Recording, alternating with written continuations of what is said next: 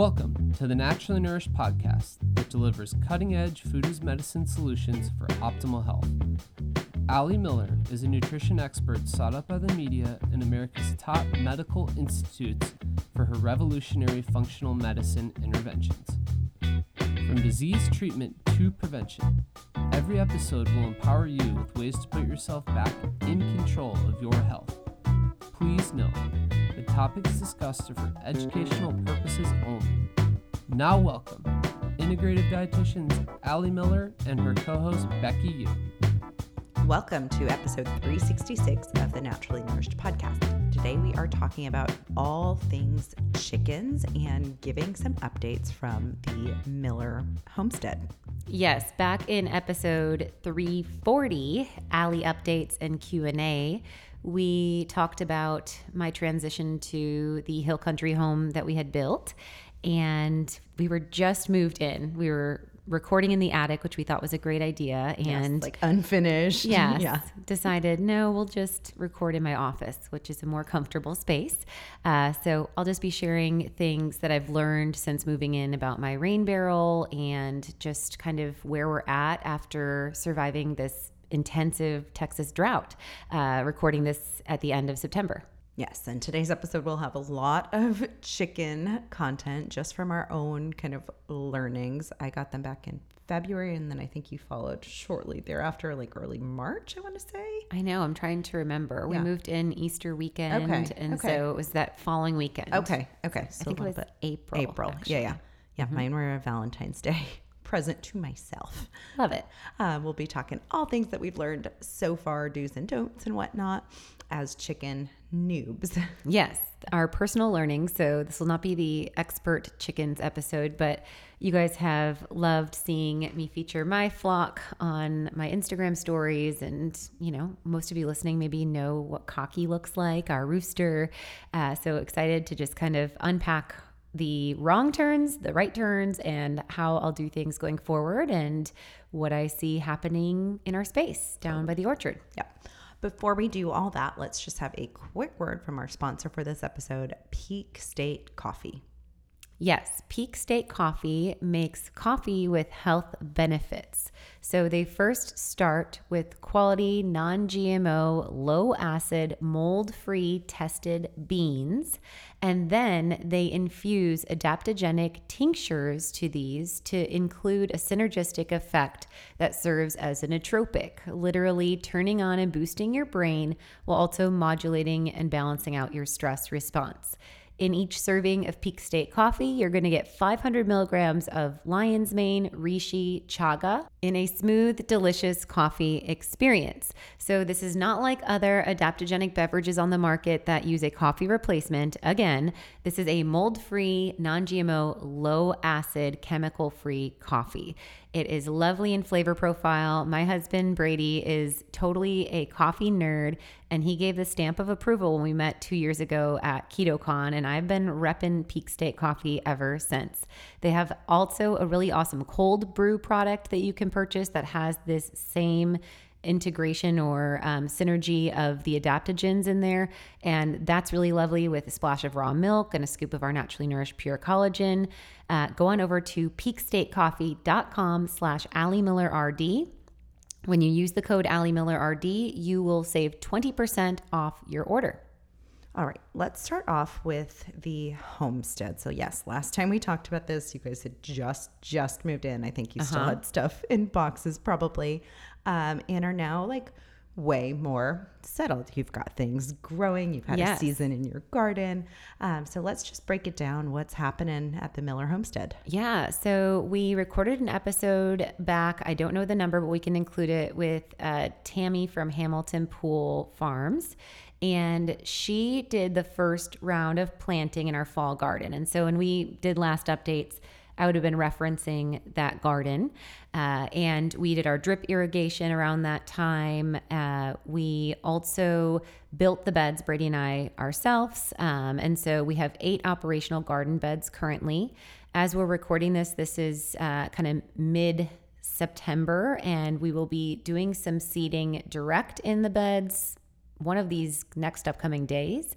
We really wanted to wait for the intensive Texas heat to cut, and it just keeps revisiting us with love. I think everyone's garden is like several weeks behind at this point. Yes. Yeah. So we're not following, the seed pack instructions. I've talked to a lot of different growers, specifically in the Wimberley Valley area. So Skylar at Dirt Candy Farms, talked with Dylan at Songland Farms, and they've both have, said, this is kind of a choose your own adventure start time. I did some garden starts already for this fall season. So we have broccoli going, we have shishito peppers, because in our region we can grow those all the way through the fall. And I just love them with carnitas. We have also, cabbage, 2 different varietals of cabbage that I started.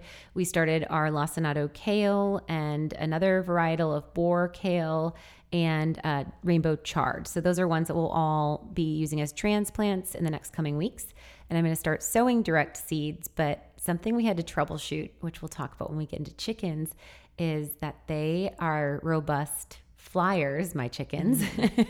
And I let them help me turn my burned out garden beds starting August, really once things were done. We got through all of our tomatoes, just lovely. We planted our spring garden in March.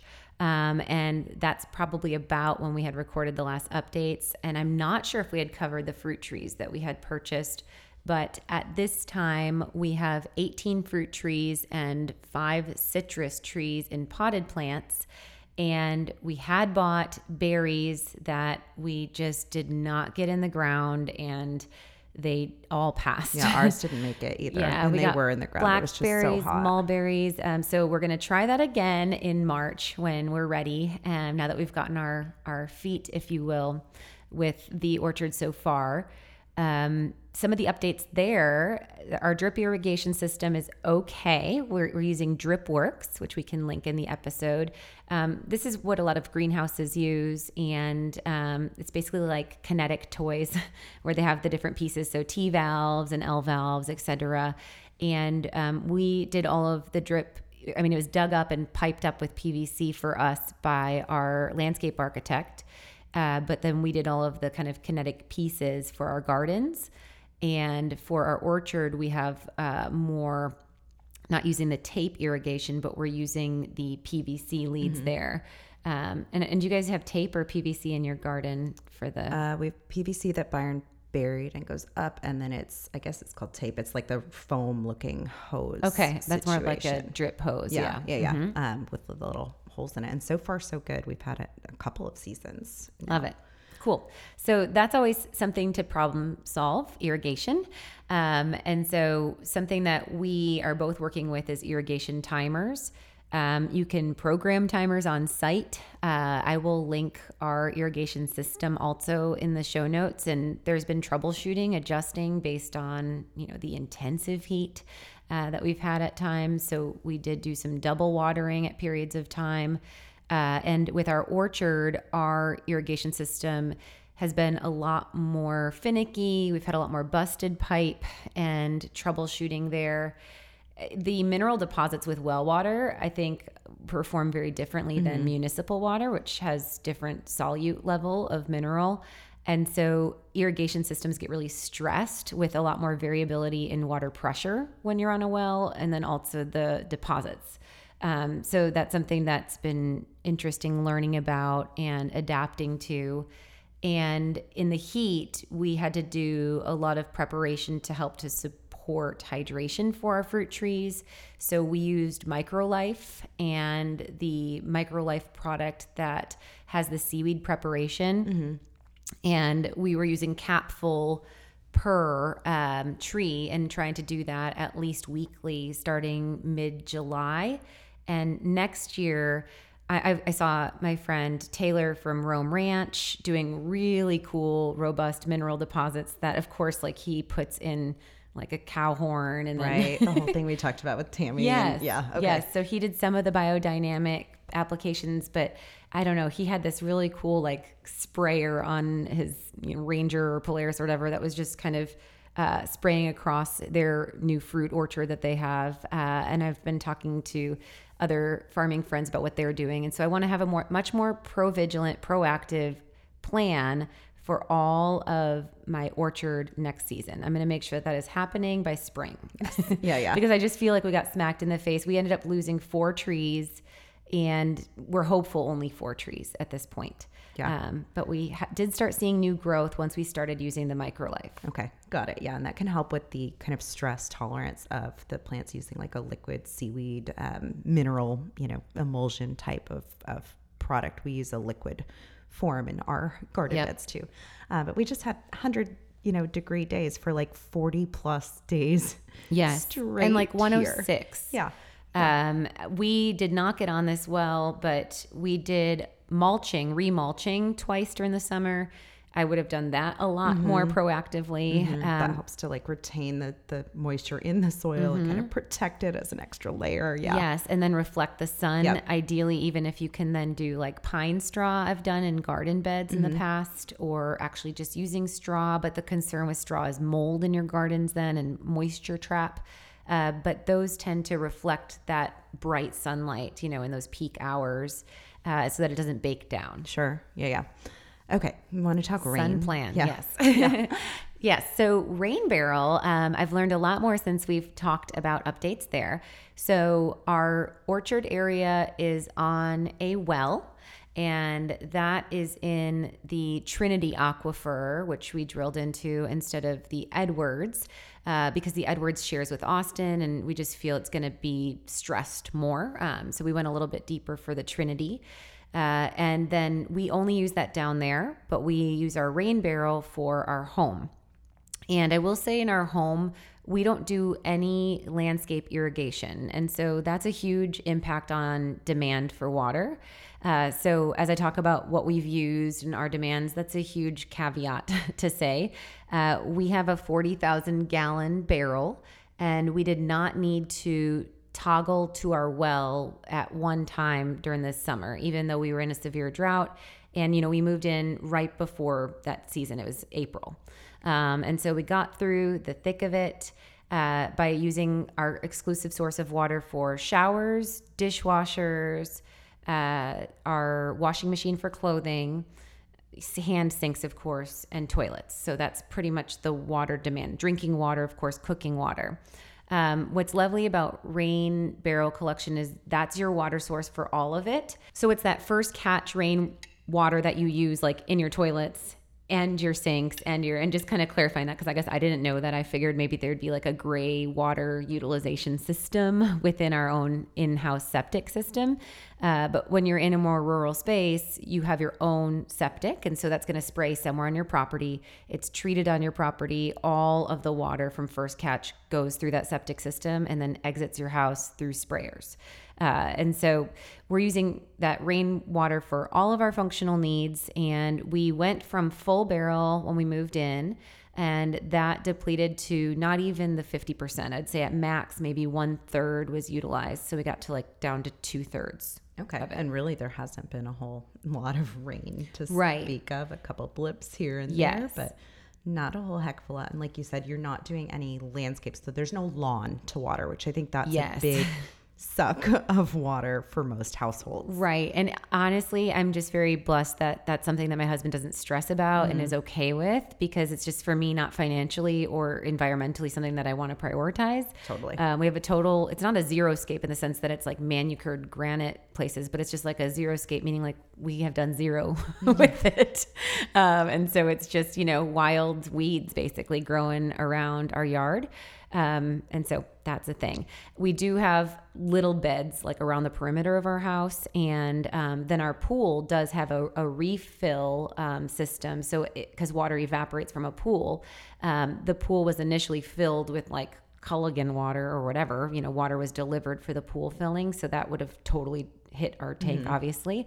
And then the re-catch and the little perimeter gardens are actually run on our well.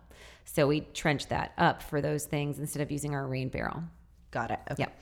And then with the rain barrel collection, you want to tell us about like the filter and how that all works? Yeah, I think it's so interesting. Sure. So basically you collect via the rain that falls on your roof, and you have to have gutters to capture. And along the gutters are going to be multiple different screens that capture sediment. And then there's going to be also at each tank. And what's really lovely also to consider is that we have a very heavy tree area, but we have very good clearance around our roof. Because the more, obviously, like if you have big old trees over your roof, that creates a lot more debris, that can create a lot more buildup in your system. So something to consider is like clearance if you're installing a rain barrel system. Then there's going to be screens at the tank as well. And there's big grinders at the tank, to remove any sediment and such. And, rain in general collects very few salts and minerals. It's obviously not going to have the treatment chemicals or pharmaceuticals that we would have in municipal tap water. We'll link our All About Water episode because that's super relevant, where we shared bottled water, false, good, better, best choices, and then reverse osmosis and home systems, et cetera.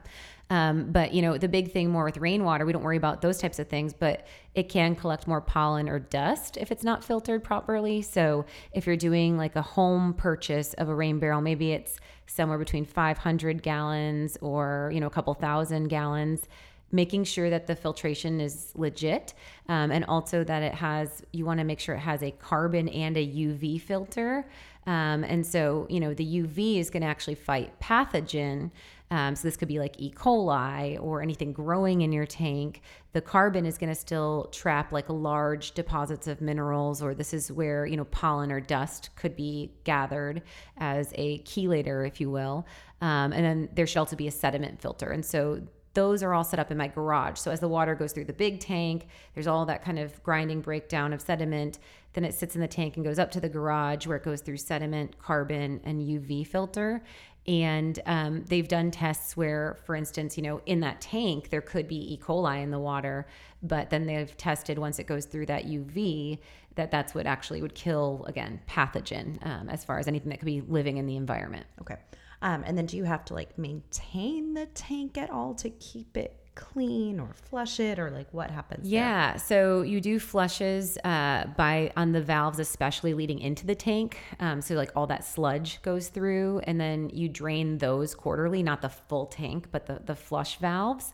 And one of the biggest things that we were told beyond tree placement that's important is you want to make sure ideally that your tank is at least 2 feet below your gutter. So that's hard as you go for a big tank. So ideal setting would be a house that's on a hill, like mine's progressively down the slope of our hill, so that the top of the barrel, which is still a good 20 feet high, is still 2 feet below the bottom of my roof or the gutter.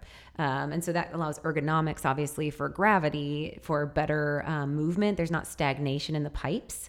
Whereas otherwise, if it wasn't downhill and it was even on a grade, there's not going to be natural movement of the water. And so there'll be a lot more buildup. Got it. Okay. Mm-hmm. And then how much roof do you actually need? Yeah. These were all really fun facts. And so, so the water's lovely. We've loved having it. The estimation is that you want 1,000 square foot of roof per person of a household to be sufficient. So for a ranch house, you double your walkable square footage. And so if it's a 1-story home and it's a 2,000 square foot house, that would be, in theory, depending on how the roof is designed, around 4,000 square feet of roof. And so that's kind of how the calculation goes. And that's why it's advantageous. When we built our house, we wanted a ranch style versus doing a second floor, where then you would half your roof collection, obviously, because you're on top. Yeah. And so that's important to think about if you're designing a green home, et cetera. The guesstimation for design of water systems is usually on 65 gallons of use per day per person, which sounds crazy. And from what we've seen deplete and just kind of doing that math, we estimate that we're under 35 gallons a person per day, just in how me, Brady, and Stella live. So that's just us again, but we're not doing some of those added. I think that includes irrigation as a buffer and those types of things. Okay. And so, it's not super outlandish, but having that amount of tank to hold what you capture and then accounting for drought. So like I said, ours is 40,000 gallon. And I believe that's the largest residential model that is available. Our neighbors next door have a similar sized house, but have a 35,000 gallon barrel. They've had to drive in, but they have a lot of landscaping, and I think they're using their water there. Sure. Yeah. So, Got it. Okay. Yes. Anything else in the world of rainwater before we move on to chickens? I don't think so. I think Okay. you need to have a secondary option for sure. Yeah. You need to make sure that your water is tested, and you're going to want to probably still go on a trace mineral formula because you're not getting the mineral like you would from well, et cetera. And I think that's just helpful for everyone. Okay. All right. And then a big part of homesteading and food freedom has also been chicken keeping. Yes, for both of us. Yeah. And so I got the chicks in February, and then you got them in April. And baby chicks are just the cutest. They don't stay small for long. Yes. It feels like a million years ago already that we could like hold them in, the palm of our hand. But let's talk just breed selection and preparing for having chicks. Yeah, and along the way, we'll just kind of be loose in this episode on surprises, etc. So I got the chicks the weekend before I went away to an event at Rome Ranch. And I remember because my parents were in town watching Stells, and I had to have my dad use moist paper towel on all of my butts. 14 chicks, yes, at that time, to wipe their butts so that they didn't get, what's it called, muck butt or something like Pasty that. butt. Pasty butt. There you It's go. when their vent, which is where their pee, poop, and eggs all collectively come out. And it's basically you're wiping their little chicken butthole. Because if they get basically back up, they'll go through sepsis Yeah. and their intestines will explode and they'll die. Yeah. So we don't want that. Yeah. So that was a surprise for me. I didn't see that often covered in the quick reads I did.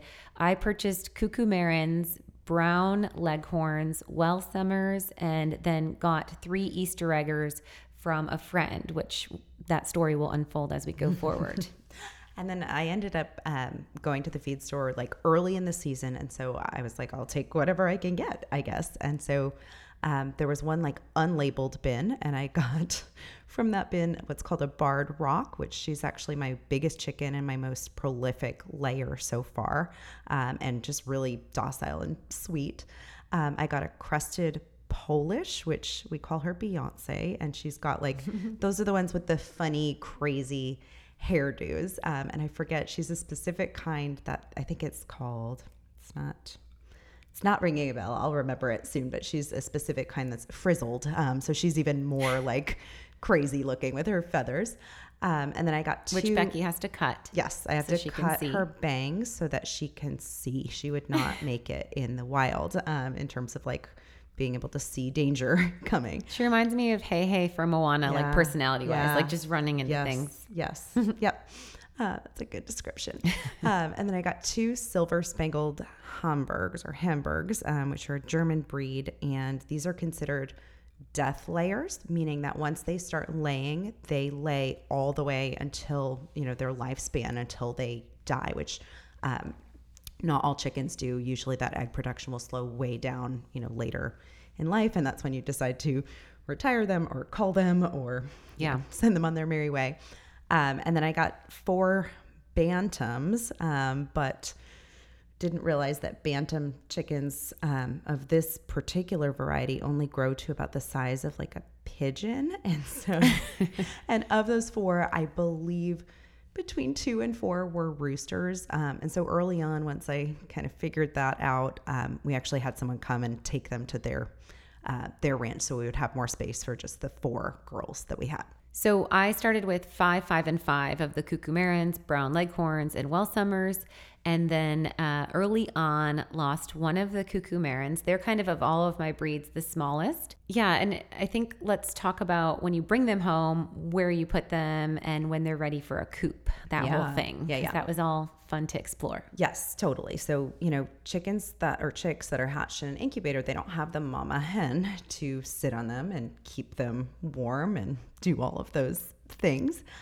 So you want a brooder ready to go, as soon as you get them home from the feed store, or if you're hatching your own, as soon as they hatch. And so the first 4 to 5 weeks until they are what you call fully feathered, or they've grown their feathers, they're kind of just fuzzy and cute and like the quintessential little, Easter chick that you see. But they don't actually have like true feathers yet. So 4 to 5 weeks. And we kept ours in the garage because February it was still quite cold, and we got a big tall stock tank, like a livestock, drinking trough, and used that with just a wire covering to keep our cat out and to keep them in. Well, Byron worked on building our Yeah. coop. So they stayed in that actually a little bit longer than I would have personally liked. We did transfer them to like an intermediate coop, probably at like the 6-week mark. They're pretty big when they turn into what you call pullets. You said like that 6 6 weeks to 8. is when you, yeah. And I think, so we transferred, I just did a Tupperware. It was like a large black industrial sized Tupperware. We hooked the heat lamp on there. We had the pine shavings in the bottom. There was enough room for them to be in the heat lamp, but also to have some area that wasn't heated so they could regulate. And at the time I had 15 of them and it worked just fine. They kind of keep each other warm too. Yeah, they like to like flock up, of course. And then we did like shallow water, shallow feeds. They wouldn't drown, etc. And then checking their booties. And then at 5 weeks, we ended up putting ours right into the full chicken coop, if you will. At first, we thought we needed to parcel something out. Maybe I should have in hindsight, because after transferring them, we did have one that I think was kind of pecking ordered down.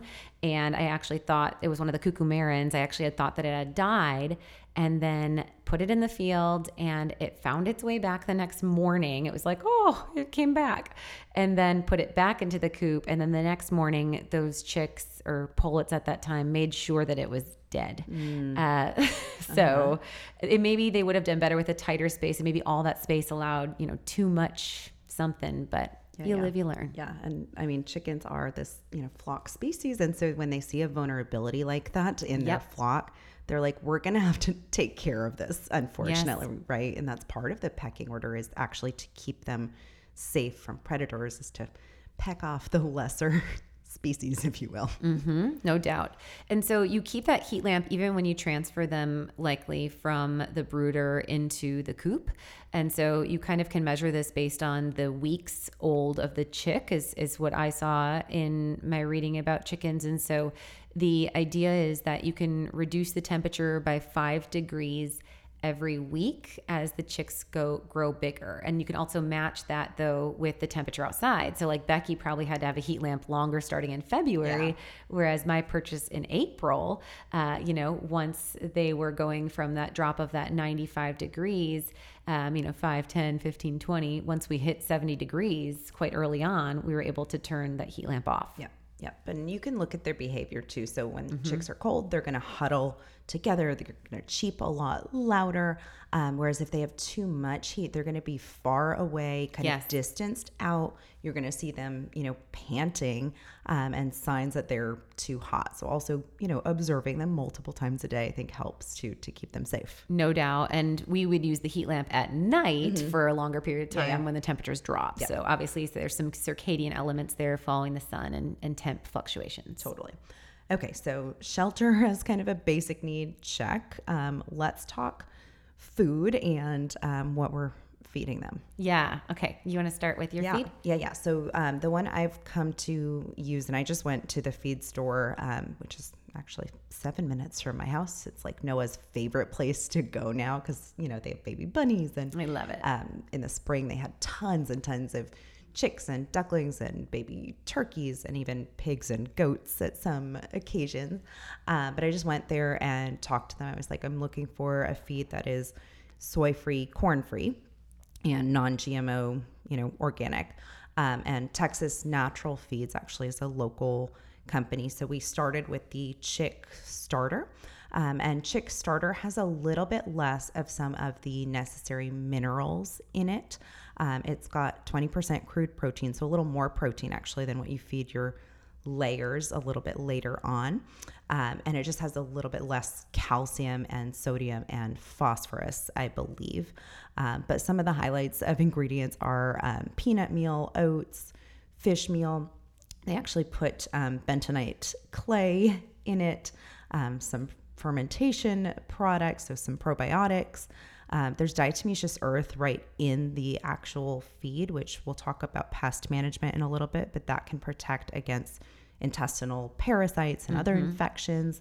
And their feed serves as kind of the bare bones basic, especially as, baby chicks. I wanted to make sure they were getting all of their needs versus trying to guess and, make my own product.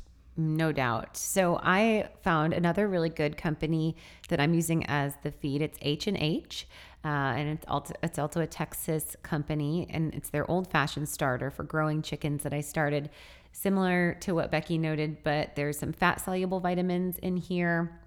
And then this has things like kelp and molasses. Both of them have diatomaceous earth.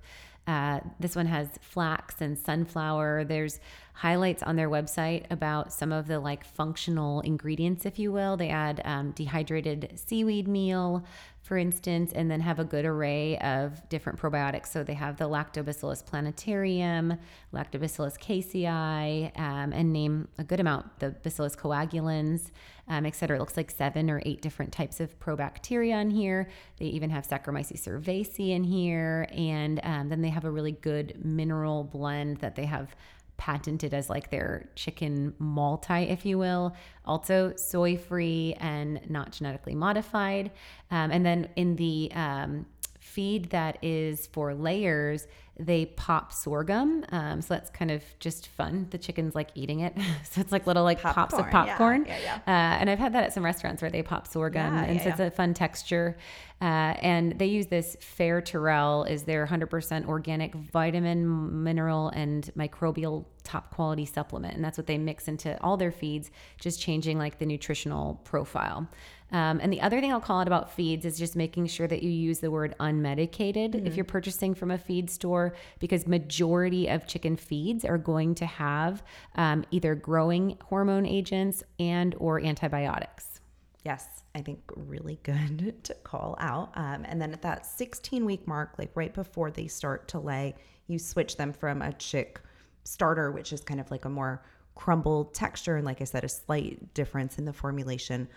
You switch them to a layer feed, which is going to have more calcium, and that's when they can also go to either larger pellets, or we still do a crumble. It's just easier to digest. So having a quality base, looking for organic vitamin mineral supplementation in there likely, and some form of probiotic, and then microbial regulators like the diatomaceous earth, I think are big highlights. And then you can always add in like some fortifying food as medicine or functional food elements. So flaxseed is a really great way to, of course, increase the omega-3s in the yolk. We get omega-3s also from the pasteurizing of the bird. So putting them out in the pasture. It's not pasteurization of heating, but using them in the pasture, allowing them to free roam, allowing them to get in the garden beds and eat at the oak tree leaves, etc., is a great way to up that omega-3 ratio as well. But adding ground flax can be great. Looking at the type of grain that you are using, like millet can be a really great mineral-rich and B vitamin-rich option. There's been some studies on millet to support in the winter months for warmth, and also making sure that they regulate their energy and temperature. Kelp is something that can be ground up and added into feed for trace minerals, and this can also support the laying, of birds. And we see that kelp can actually increase egg production. It can increase the iodine content of your eggs, of course, darken the yolk and the skin or color of the bird, strengthen the egg shell as another element. And then sunflower seeds were another one that came up big in a lot of the research on supporting egg production and also just robust vitality within the birds. Okay, and then let's talk like other kind of add in food as medicine for chickens or scraps that you can give them that would be beneficial. Yeah, absolutely. So we like to make sure that we are using things that can support bacterial balance in the body. So herbs are really fantastic here. You can just put fresh herbs in their coop also, like using rosemary sprig in the corner or hanging. My chickens love eating basil. They'll really eat anything growing in my garden. But marigolds are a fantastic one, and that can support the color of the yolk as well and get like a nice, rich, robust orange. Yeah. We grew marigolds just for the chickens. I put like little potted herbs in their coop at first because I was like, oh, this will be so cute. They have their own herbs, and they decimated them in literally less than a day. Yes. So now I just sprinkle a blend of that into their bedding because that can help with pest regulation of like rosemary, oregano, garlic, lavender, those kind of things. And then I also will give some in their feed and kind of toss to them. Yes. Awesome. And we've been doing with sourdough starter, some of that discard that you have as a way to bust up probiotic benefits. But also that's like where I'll put some of those medicinals because it becomes like a sloopy sludge. So I'll throw pumpkin seeds in there, which can be anti-parasitic or a natural dewormer. And then that's a good vehicle for those herbs too. Yep. I'd call out apple cider vinegar. I use this quite frequently in their water and have done it since they were chicks. So that can help with keeping the water clean because it gets quite mucky. Yes. After just, a day of them kicking stuff in there. Preventing growth of algae, bacteria, and it's also going to aid in digestion and prevention of, again, that microbial overgrowth. I like that. I haven't done that. And I'm always having to bring a scrub brush. I have luckily a sink down there by their coop connected to the well, but I think that I'll have to start putting some ACV in there to help with that. That's perfect. It does. Garlic is fantastic. It's important to note that they don't have any threshold for spice in the world of capsaicin. So putting like spicy red peppers would be another good one for like that robust immune response and getting those bright, rich carotenoids for the color of the yolk. Yes. And then I was going to say garlic because I was just thinking of garlic as being a different type of spiciness, if you will, but a great way to also be a natural intestinal dewormer and support immune as an antibacterial. Yeah. And you mentioned giving them sourdough discard, giving other forms of probiotic rich foods too. I've heard of like giving yogurt to your chickens if there's like leftover yogurt for my kids. Yep. In the morning, I'll give them, plain unsweetened, I think ideal, or giving yogurt like with some of the herbs for them to kind of peck on. That can work really nicely too. Sure. And when I think yogurt, it is important to note the importance of calcium absorption. As you noted, the base feed will increase in calcium as they switch to the layers feed. But actually grinding up egg shell is another great way to support, just like breastfeeding mamas do really well with drinking raw milk, actually supporting your chickens by putting that shell back into their feed. You can just kind of sprinkle it in when you scoop in their feed. That's a great way to boost calcium bioavailability, but it is important to make sure that you are doing that or cooking eggs if offering them eggs, because otherwise you will support kind of a cannibalistic impact where then they will start to peck at their own eggs that they're laying. I had one fall off of a table once and the whole flock just ate it so rapidly. We've had that happen and I was worried for a little bit that then they'd start pecking at their own a taste for eggs. Yes. So you do want to kind of, grind that down, have it in a different form. Yes. So you are getting eggs. I am getting eggs. How long did that take for yours? So mine actually started, the first round was right at the 16-week mark. Okay. So we switched our food earlier just because we ran out logistic-wise, I think at like week 14. And we started getting 1 or 2 eggs. They were teeny tiny. Yeah. And you were like, oh no, they look like the, what was the breed you got rid of? Bantams. The bantams. Little quail egg type. Yes. But they have fully grown into a good medium-sized egg. And at this juncture, I have 13 hens and Cocky, my rooster. Stella named him Cocky. And we are getting about 10 eggs a day. So it seems like, more than almost now 90%, 80 something percent are laying. Yeah. One of them started in July. It was Biggie, who's just so much bigger. And then the other one started just like when the temperature dropped, literally a week or 2 ago. Yeah. And so let's hit on heat, Becky, because I think that, we noted on changes in our garden with that. But that was my biggest stressor with keeping these chickens alive because I got them in the spring. Mm-hmm. Keeping them warm wasn't really a big concern for me, but the heat really put them through a lot. And so I very quickly started looking into understanding how to keep chickens cool in the peak summer months. Yes, I started following like all kinds of Instagram and Facebook groups of, Texas chicken keepers and whatnot. Got some good ideas from there. So we did a lot of like icing them down kind of where I would do their food and water, first thing early in the morning, and then midday come out and put out shallow. I just used the like shallow aluminum type pans that you might like get catering orders in or something like that. Gotcha. The square rectangle. Yep. And I would fill those with water and ice. I did some like frozen herb ice cubes where I would freeze like whatever herbs I had.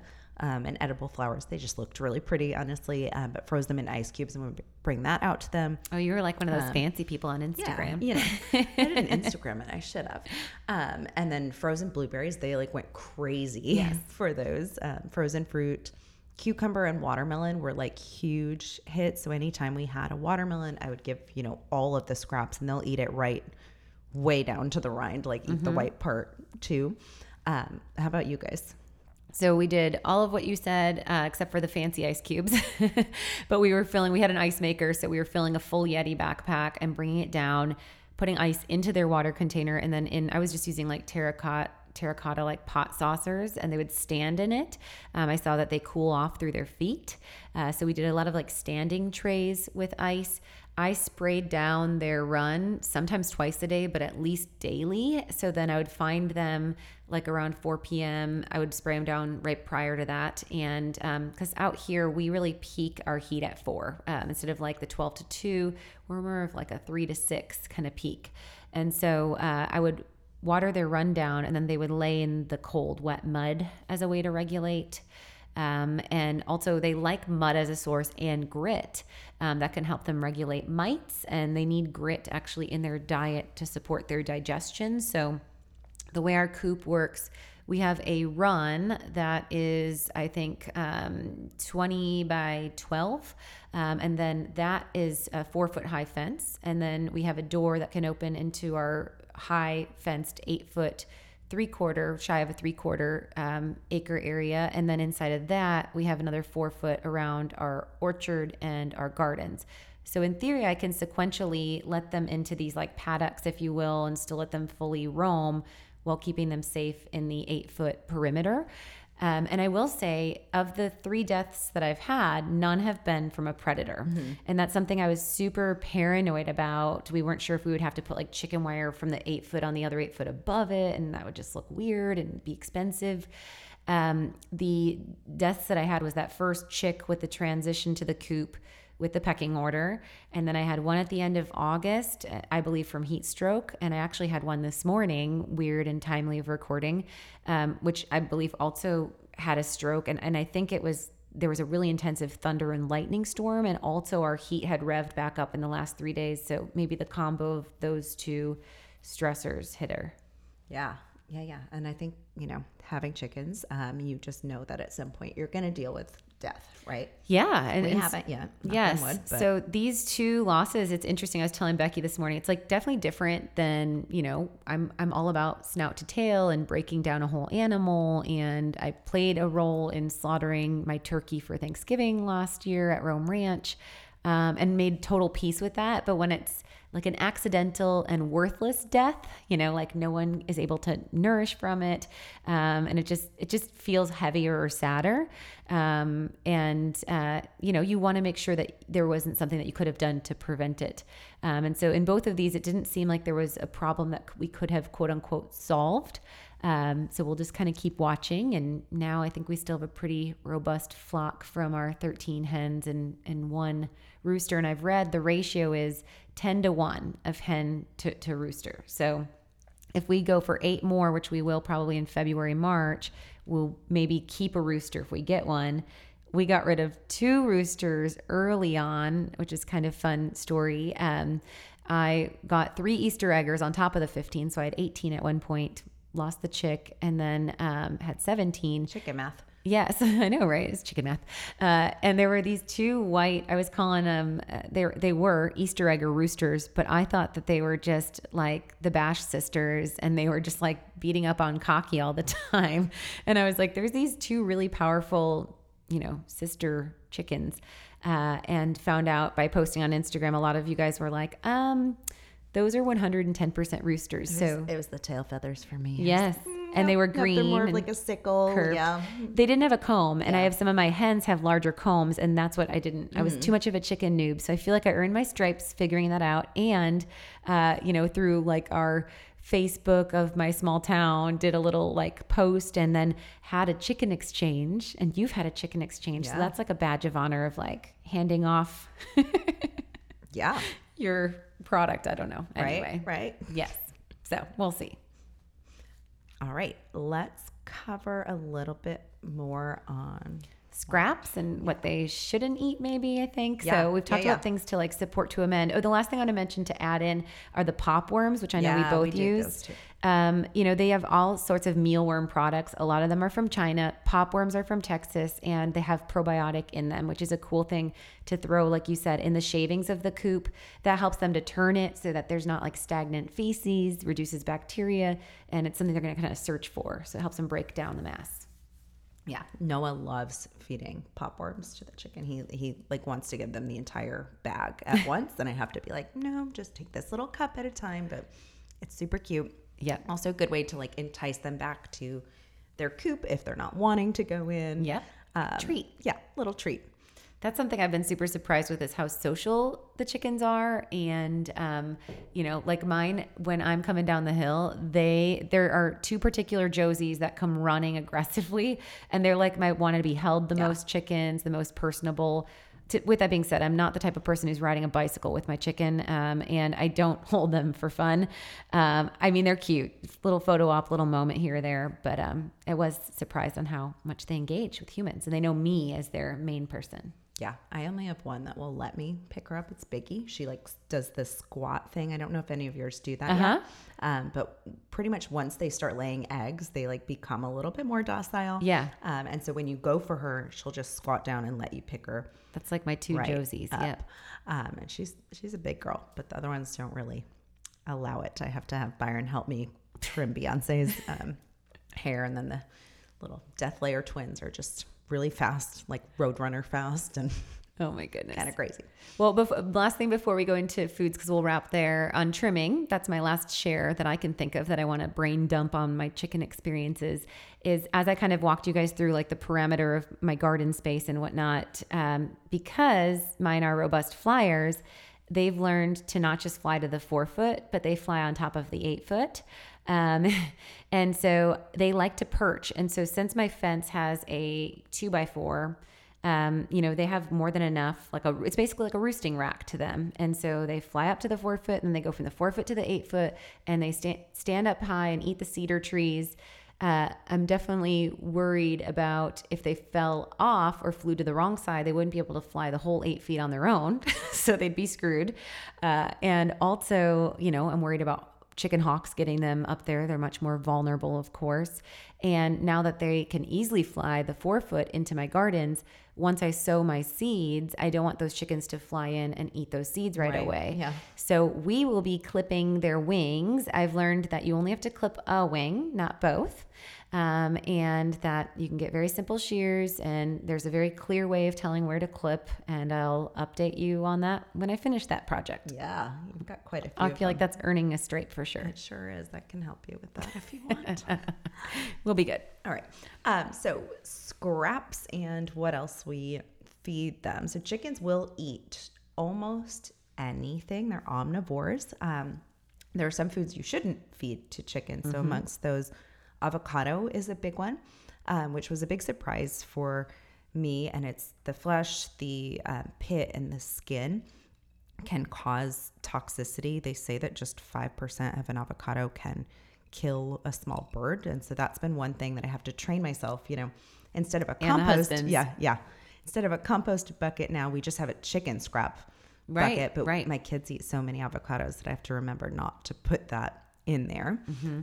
And even if they do make it out there, I've never seen them touch it. So I also think there's an innate, wisdom. Totally.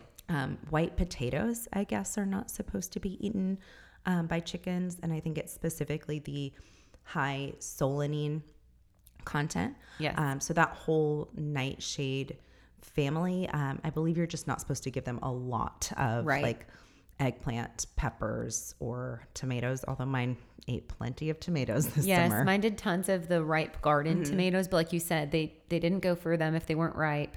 And also, I did not give them the tomato leaves or like plant parts, if we were moving things around the garden or something like that. Yeah. And then like fruit pits, apple seeds, again, they're mostly going to avoid that and just peck around it. But like the seeds of an apple, onions, that's another big surprising one. And I think it's more so like you wouldn't want to give them half of an onion or Right. the discards of like a chopped onion. Whereas like if it's mixed into a I've dish definitely and you're done giving them caramelized or sauteed leftovers, or a like fajita small veg. amount. Yeah. Yes. Caffeine, I think that goes without saying. So like stop putting your coffee grounds in the compost if it's going to the chickens. Yes. And then moldy food. So like overripe or wilted or stuff that's stale or about to go bad, but you just wouldn't want to do the moldy stuff. And then, of course, refined sugars and industrialized oils. Like, don't give your chickens French fries and things like that. But, that's not going to be found in our home foods. Yep, stuff that you wouldn't eat. Yes, because but you are what you eat, and you're going to eat their eggs. Yes, so true. And, it is really a cool feeling, though, that it's so much more purposeful than a compost, which often sits. And yes, it will biodegrade better than in a landfill, but you might not even be like using said compost or tending to it to actually make a nurturing soil-based product. And so this is really cool knowing that they're really gaining dense nutrition from the byproducts of the foods that you nourish your family with. So it's the best investment, and it feels really good of a way of limiting food scraps. Totally. And then do we want to talk like pest prevention a little bit more? Sure. We hit on the apple cider vinegar, probiotics, and diatomaceous earth. But there are other natural compounds that you can use specifically for pest prevention and then for natural worming solutions. Yeah, and what's lovely is that some of them happen really naturally. We mentioned already watermelon and cucumber, and these are two that we bring in for hydration support in the summer, but these are also really fantastic natural worming plants. Cayenne pepper, again, a great way to also keep pests out and also add that richness in the yolk, and that can just be added into the feed. Just be mindful if you let your kids feed them, or if there's a breeze, that can be quite volatile on the eyes. So be aware of that. We've used that in our garden and had that as an incident. Black pepper, carrots are a common one that they get from scraps. Chicory, dill, garlic, all of the different herbs we mentioned. Nasturtium is interesting because it can also help with laying or supporting, egg laying if they aren't producing. Yeah, we grew them a ton of nasturtiums, and then they got into that plant and just crushed it in a day. Yes. And then pumpkin is really fun, and I've seen fun things about like getting your chickens to carve pumpkins. So we'll see. Maybe I can handle that one. Maybe I won't make the fancy be really ice cubes. Cute just for Instagram. Right. Yeah. Just like put one in their coop and see what happens. Yes. And then there's even things that you can use as natural diuretics or flushes to help to flush the chicken if they did have worms or there was a concern. This could be plain yogurt, dandelion greens, or molasses. So I love that molasses is included in our feed. Right. Again, that's something you could also put on top of the feed or in that blend of the discard from your sourdough or that big platter of plain yogurt. Okay, and then food grade diatomaceous earth. I think both of our feeds had that already in it. This is also something I use all over the coop and the run. We had a lot of flies like early summer, I want to say. There was like serious fly invasion. And I was like Googling and trying to figure out what the heck to do, and ended up just using way more diatomaceous earth, and that kind of kept that at bay.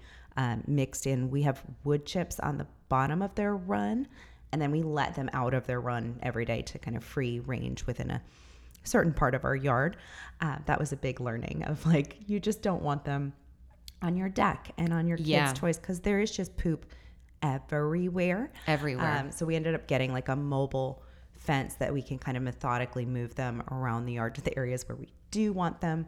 It's not perfect because it's just like a mesh fence with stakes, but it keeps them well enough contained.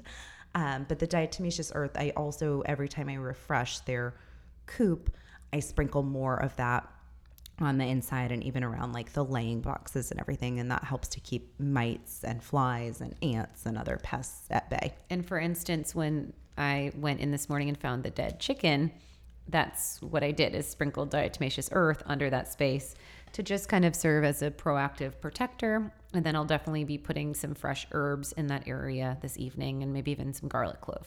Yeah. Just, prevent vampires and everything else. Yes. Right. Let's talk as we come to close the coop details, Becky, because mine's not as exciting. Mine was ordered from Cutest Coops. It is very cute. But again, they are pooping all the time everywhere. And so, I mean, we are constantly spraying everything down, and it never looks like the pictures. Well, no. You're not going to have tea outside of the coop.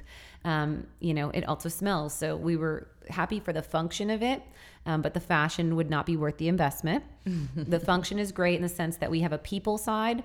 So in the door, there's a screen that keeps the chickens in their coop side. In their coop side has 4 or 5 laying boxes, and it has their roosting racks. And I can, from the human side, not open the door, and I can just flip open the laying nesting boxes and grab the eggs. And that part isn't all super grimy, disgusting. And then on their side, we do the high, what is it called, Becky? When the shavings where we just keep them and turn it. Deep litter method of maintaining. And the pine itself helps to reduce mites and such. And then just those tricks like putting the herbs or the popworms in there helps to kind of churn it, and you just kind of keep it going. Yep. So we ended up building, we, being Byron, built me a coop. And because he's, a trained engineer, like he doesn't really have a lot of carpentry experience, but I feel like he is one that will figure it out. So he like looked at all of these plans and watched so many YouTube videos and designed this. At first it was going to be a mobile chicken coop. And then we quickly learned that we don't have enough space for something like that. And it's a sizable, coop too. It was intended for like 8 to 10 chickens is probably my max in that space. And there's a certain amount of square feet that they need each. I forget what that number is off the top of my head, but I think 2 to 3 at least per bird, or maybe it's more than that. But he made it pretty big. And so thinking about that as a mobile thing, it has like 2 wheels and you can in theory pick it up and move it. But we were moving it all over the yard and we're like, oh, we're killing all of our grass. Yeah. Our kids play here. So it very quickly became like, okay, it can be mobile when it needs to, but it stays parked. Same thing. He built the egg boxes on the outside so I can quick flip access those. And then we did, on the interior of the coop, we put down like some cheapo vinyl flooring so that we can like very easily clean it out. So I can push a wheelbarrow right up to the perfect level of the door. I can open either one or both doors and then just sweep everything out like with a big broom for easy cleaning, which is really nice. It is. So Becky's is way more elevated than mine, like 3 feet up, is it? So there's actually like a run direct underneath, below this coop area, which is nice. And then they still let them out in a fenced area. But I think that that's also really helpful probably for pest control. Yeah. No doubt. The automatic chicken door is a really nice feature that we added. It's from a company called Run Chicken. We got the patriotic American flag one just for fun. Yes. But it has I know it has like Wi-Fi and Bluetooth capability. I believe we turned that off, I hope. And it just has a light sensor. So like when it's, it's when the sun is coming up, it goes up. And then about 30 minutes after sunset, it will close. And it's not foolproof. Like I still go out there and check every night. I've had a few incidents of chickens being locked outside, or they're up on the roof of their coop. And I'm like, what are you guys doing after dark? But it's been really helpful just for like getting them, outside. Awesome. Love it. Yes. Becky's is really incredible. Byron's always like Renaissance man with any of that type of thing. So it's happy. It happened. Let's just wrap things up with pros, cons, and or surprises. Just kind of punch it out of this experience. So where would we come as far as would we do it again? And I mean, I think for me, I would say that the big pro for me is the ritual and routine, especially not having a dog at this time in our household. The beyond school schedule or alarm to have a reason to wake up and get outside, actually. Mm-hmm. I love that. And I really enjoy the time kind of going down the hill, and then it gives me the excuse to like, okay, then I should water my citrus trees and have a ritual. So that's been really lovely. I think that we enjoy the experience of them, of watching their personalities come to life, just listening to their various sounds. I found out that chickens make apparently 30 different expression words or syllables. So, they have different sounds for alarms and contentment and the I laid an egg dance sound and all that stuff, which is fun. I think the loss has been sad, but it's a part of life. So it's not something that I regret. I think the egg collection is fun, and I would say I would do it again. And I plan to get more chicks and bring them back up to maybe around 20 chicks. Yeah, I think we're going to get probably 4 more in the spring. And I don't know if we'll go from chicks again. That was really fun. But then there's the whole, I guess this will be the 2.0 podcast of introducing, yes. right?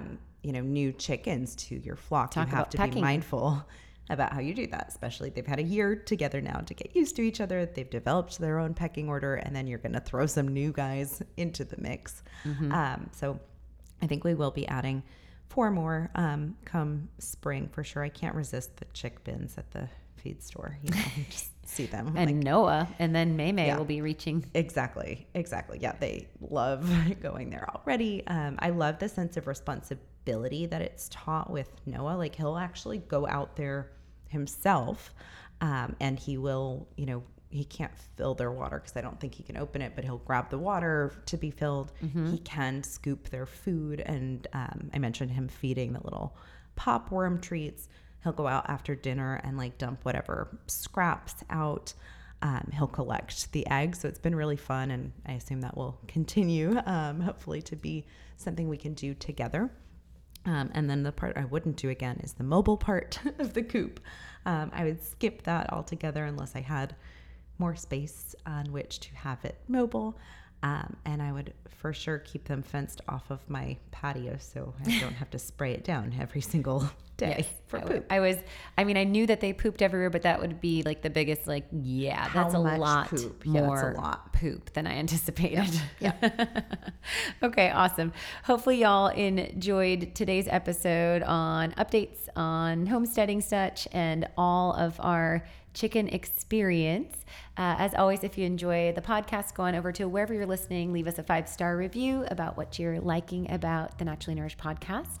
And we don't have that many links, but links for today's show notes will be on naturallynourishedrd.com or wherever you're listening if you click on the episode details. And that's where we'll put the various links to the feed and other resources mentioned.